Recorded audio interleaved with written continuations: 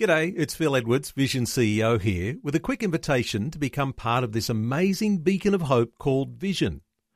Together we can put our love into action to help people of all kinds build or rebuild their lives on the truth of God. Please consider the part you can play during our upcoming Visionathon appeal, remembering that it's your support that makes Vision possible, including this podcast. Audio on demand from Vision Christian Media. The story. Meeting a lady at the age of 17, and she loved me for who I was, and that was pretty big for me. She was from London, and she was going back home, and she mentioned, we could make it a little bit more serious, and maybe we could get married, and we talked about this, and even though I had that love in my life, I would push it away too. It was a difficult one because I was so hurt. G'day, I'm Jimmy Colefax. Welcome to The Story. Well, James O'Neill has lived a life going in and out of drug rehabilitation centres. He was born to a 16-year-old mother and a 19-year-old father who left when he was only 2. His troubled childhood included abuse of many kinds. Today, we'll hear James's journey to freedom in Christ as he has a chat with Karen Hunt from his home in Cairns. James, your story is quite extensive.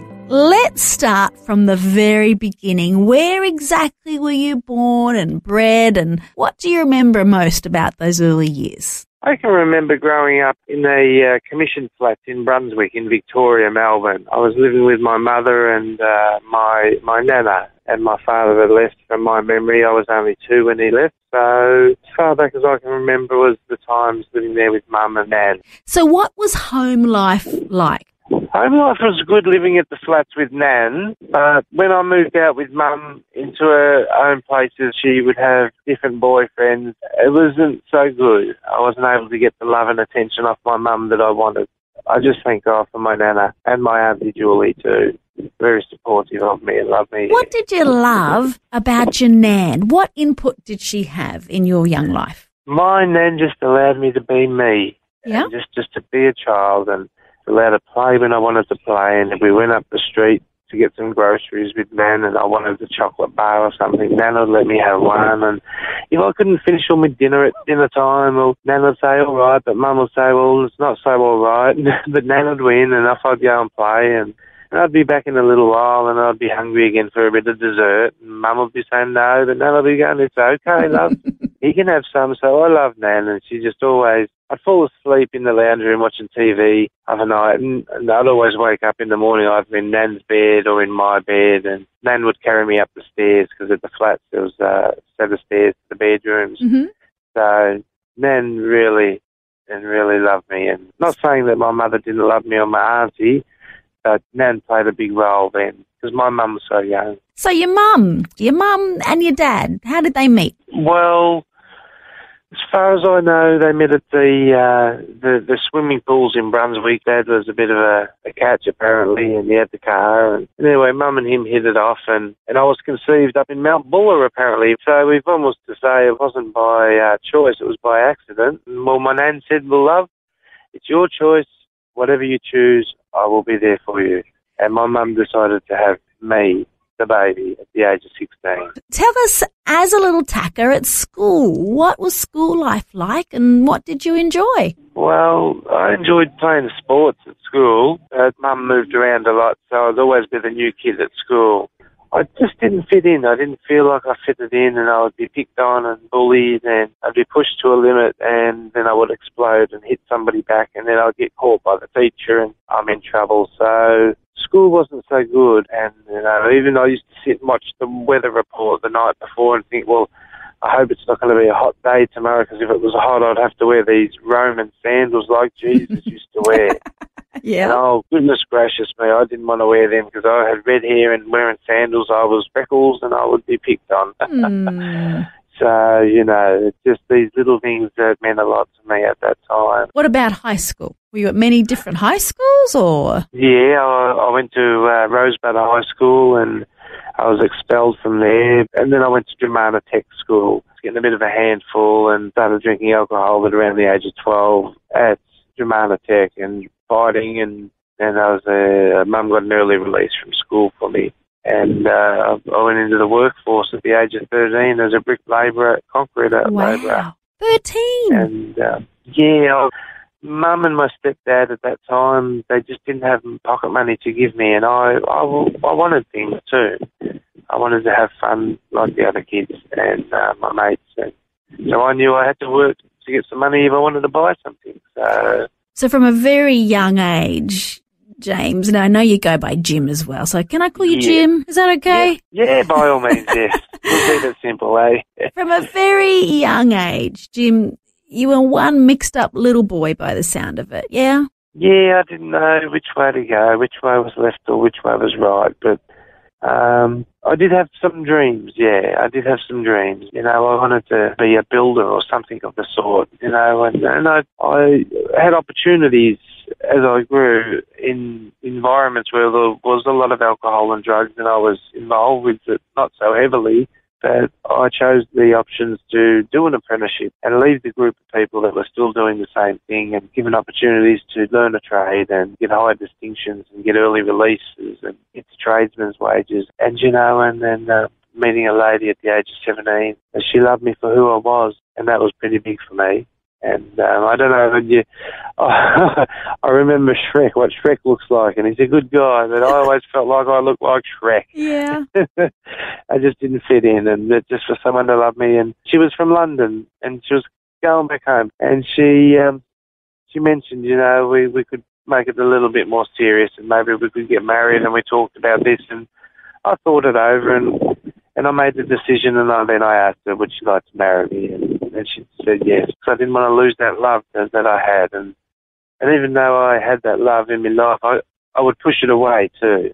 I was a difficult one because I was so hurt. As love came close to me and people come close, I didn't feel too comfortable with it. I'd either move away or, like an old saying I've learned, hurt people. So yeah, I love a good day's work, and now I have to look at different options other than doing the hard working as a plasterer. My body's got a lot of injuries. I've had some work accidents. That was hard stuff when I had the work accidents, and for the employers not to believe that I was seriously hurt. Now, in your story, we're up to the part where you married at a very young age. You were 18. You went to live in England with your new bride. But from what you've told me, there was a lot of baggage, a lot of stuff that you took with you into that young marriage. Could you just help us understand a little bit what happened within your childhood and teenage years? Well, just without going too deep into it, Karen, there was a lot of issues that have come out over the years as I've had counselling sessions and talked about stuff in my life. I was abused verbally, mentally, emotionally, spiritually, and also sexually by family members, and I'm not sure how deep it all goes, but, you know, this stuff and all this hurt and a lot of rejection from my father not wanting me, and he remarried and had more children and moved on, and not being able to get the full attention of the love of my mother that I wanted as a child. And I had a lot of hurt and a lot of anger and the rejection and the being bullied at school, and then my own self of hurting myself by drinking the alcohol and the drugs and all this at an early age, which grew. It all started out fun and games, but it grew into addiction. So all this stuff was underneath this Mr. Nice Guy that when I married Diane, we tried really hard and we did well. Even though she had her issues, we were able to love at each other for who we were. And, you know, we bought a house, we got a mortgage, and we both worked hard and we succeeded, but we didn't have a great deal of friends, and I was a hard person to break through. I wasn't very trusting, but in giving me a few beers or a couple of whatevers, I would soon be your friend and talk to you about whatever. But in all honesty, I had a barrier around me that has now taken a long time for this to be brought down, and it's through my faith that I've been able to. So my marriage only lasted 9 to 10 years, and me and my wife, we tried for children, IVF, and there was no success. So she went her way, and that hurt me yet again. And the house was sold, and all the material stuff was just sold or thrown away, and that was the beginning of another chapter of my life. Jim, was that chapter with your home, with your wife, was that in England or did you come back to Australia? We came back to Australia. We stayed in England for 1 year. Only one, because okay. they didn't believe it was a true marriage. They thought it was a set-up marriage, so we had to go to England and wait for them to believe. And then they give us a letter and apologise that, yes, okay, it's a legitimate marriage, and we come home and we got on with it. So you were 18 when you married. How old was Diane? 7 years older than me. All right, yeah. So the great Australian dream was realised back here. Where in Australia? Yeah, it was in Victoria. When we arrived back from overseas, we lived in my auntie Jenny's place in a caravan in the backyard, and my wife worked, and I'd drive her to work, and then I'd drop her off, and I'd head off to do my day's work, and then I'd go and pick her up, and we'd come home, and it took us 10 months of saving, and we got a deposit because we paid cheap rent where we were. And, But in my saving, I was still smoking copious amounts of marijuana and copious amounts of alcohol, and go behind her back, and I wasn't well. And you were divorced at 28 years of age?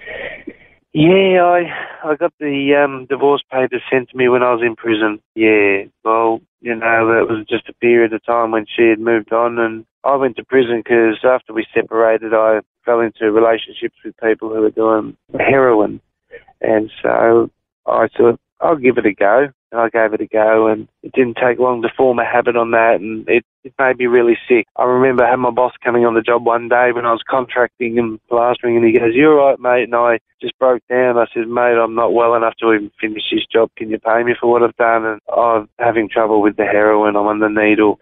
And he did do this, and then the people I was with taught me about crime, and we would steal, and how naive was I? I would sell the stuff at cash converters in my own name with my own ID. So really? I didn't make much of a thief, and so I was to be caught and then went to jail for 6 months, and so all this sort of stuff happened after we had separated and sold the house. And then my wife would get contact, write letters and that, and then she wanted the divorce, and I said, all right. So she sent the papers in, I signed them and sent them back to her.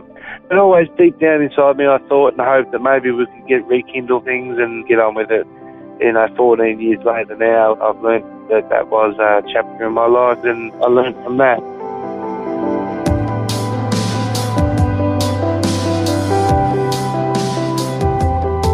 You're listening to The Story.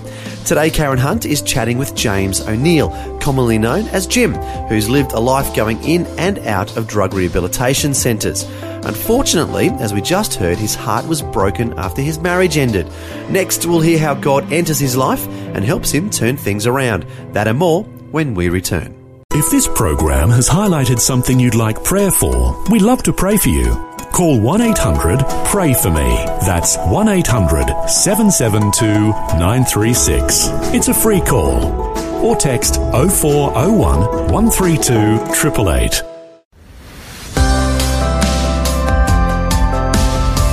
Hi, I'm Jimmy Colefax, and this is The Story. We're continuing with Karen Hunt chatting with James O'Neill, commonly known as Jim, who had a troubled childhood filled with abuse of various kinds, and he spent much of his life going in and out of drug rehab centres. Next, we're going to hear the rest of his story. James, can I ask you, where was God in the picture in that season of your life, in your mind? He was right there inside me. He was right there next to me, and he was right there carrying me. Now I look back in hindsight, I've always been cared for and looked after, and opportunities come my way, and I just couldn't see it then because I was too blinded by, I believe in God and the Lord Jesus and the Holy Spirit build my faith, give me life. Well, I'm absolutely sure there's a devil in the world too, and I've been through hell, and he had control of me. So I was dictated to whatever he would have me say and put through my mind, and people would come in my path and opportunities would arise, and he would dress things up and say, isn't this look nice? And I'd try it, and then, he does try that every now and then now, and I just say, well, no, thank you. I've tried it and you let me down. You weren't there to back me up. I know deep in my heart and my soul, if I fall short and I need help, or if I'm going really good, my Lord that liveth in me is always there with me. He's always there. He's everywhere. I look in people's eyes. He's everywhere around. I look at the trees. I hear the birds. God's got a hand on everything.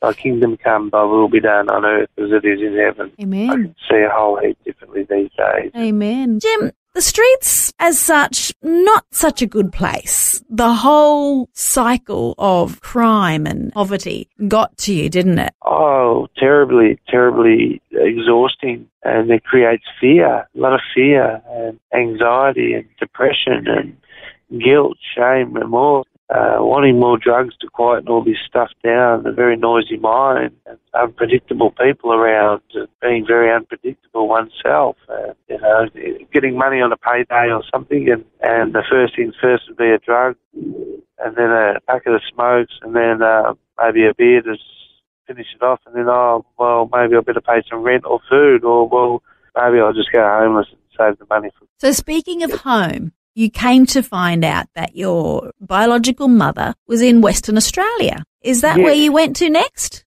Well, yes. I tried to rekindle with my wife after I got out of prison, and she didn't want to, so I decided to phone Mum and said, Mum, I need to get away from Melbourne, from the heroin, and she said, well, come over to me, son, and I went to WA. And that was great for a little while until I got into the city of Perth. I got involved with other people doing stuff there. It's all around Australia, and I just kept bumping into it because I was following two masters, and I know which master had control of me the most at the time, but now I know which master's won. Yeah, I've travelled around Australia like a lost soul for 14 years. I've tried my best, and then I've let people down, people who've trusted me, and my sinning and my greed. The last one for me being without all this drug abuse and all this child abuse sexually and all this, like for a man, for me it's been very difficult, and I've just come to terms with it at the age of 42 recently. I don't want to hurt anybody, and I don't like being hurt anymore. I seem like to be a whole new different person now. Just recently I said to the Lord, I was lighting a cigarette up. I said, God, Jesus, please, I can't smoke these anymore. Can you help me let these go, please? And sure enough, since that day, I haven't had a cigarette. My mother reminds me, I say, how long is it, Mum? And she goes, well, it's a bit over a month now. I go, oh, well, okay. I'm a simple kind of guy, and I like it that way. And I just live one day at a time, sweet Jesus. Jim, tell us about the day you saw the light, literally, Sun City Church in Geraldton, WA. How did you come to be there? What was your connection? That was there. On the weekends, we're allowed to go out after being in the rehab through the week, doing our group sessions and counselling and learning. So on a Sunday, I'd attend church. Anyway, time come after being offered to be baptised, and me and another guy did. We went through it. It was amazing. And it wasn't so different at that time, not just jumping in a pool, but a lady came up to me afterwards and said, yes, she could see a brand new baby, and I thought, well, that's amazing. Anyway, where it really hit me is when I, after church, went back to the rehab. I was walking down the street, and people were looking at me. I don't know these people, and they're all looking at me and smiling, and some saying hello, and I thought for a moment, am I famous or something's happened? And I went home and I looked in the mirror. Without a doubt, my eyeballs had changed. There's something in my eyes. And then I was told from the same people at the church, they said, well, listen to this, son. Pastor Graham Fabian said it's he that liveth in you is stronger than he that liveth in the world. You know our eyes reflect our heart, Jim, don't you? I do. Obviously, that's what was being seen. And it's just, it's like I was being welcomed into the kingdom of heaven. You had heart surgery. Amazing grace, yes. And it's gone even deeper. I've run away, and I've run away at times. I've been fearful of the future and of the past, and I'm just here to stay today. And he's just doing some deep heart surgery on me that's still moulding me, and it's just so amazing. I'm making some friends for life, and You know, I love to go out and eat with my brothers and sisters at these food vans, Rosie's food vans, that go to the food parks and feed the homeless and the hungry. And I'm a volunteer there, and I just have a heart for these kind of people because they're my kind of people. And yeah, I can feel a bit of emotion coming there. Everyone deserves a chance, and everybody deserves for this story to be heard. Jim, what a story. You are really precious, and God knows the plans and the path that he has for you. Tell us, where did you go to after Geraldton, and how is it that you came to now be in Cairns? Well, to be honest with you, Karen, it's all been a bit of a blur to me because I've moved around so much that after the baptism, wherever I'd moved to, I would reach out for help, whether it be with mental health, a church, Lifeline was a wonderful thing too. Tell us about Darwin. You actually were in Darwin for a time, and it was there that you did some kind of course that had a good impact on you? At a church called My Church. It was an amazing experience there on a human level and also on a spiritual level. Yeah. There was a lot of people being healed before my eyes. There was a course offered to me, and I did the course. It was about being taught about stuff in the Book of Life, the Bible. Mm-hmm. And it's just great. You know, I go along the esplanade in the mornings now. I say hi to the locals and the tourists. I don't have to pick up a smoke today and cigarette. I don't have to put needles in my arms. I don't have to drink alcohol or worry about chasing any of that marijuana and all this stuff. I'm free under the wings of the Lord. I used to think it was a weak way, but now I know and believe wholly and solely is the only way. So no more booze, no more drugs, no more crime for you? Giving up the booze and the one-night stands and music. There's so much in the music I hear. It's the language of the heart. So do you have friends and family in Cairns these days now?